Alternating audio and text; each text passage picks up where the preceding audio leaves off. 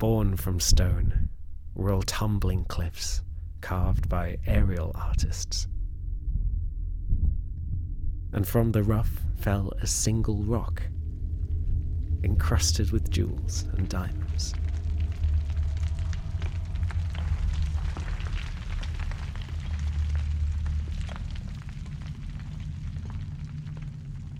The rock was named Colour, and sparkled with splendor, blinding people with wonder.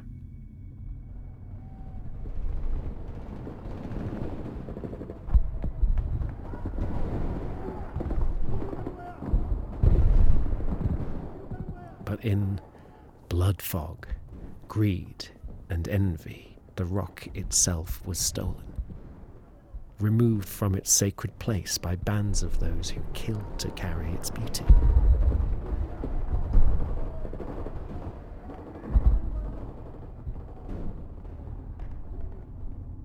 But fight not for colour, as it is heaven's pleasure and earth's sacrificial gem-child, a gift bestowed for the worthy to view with a collective conscience.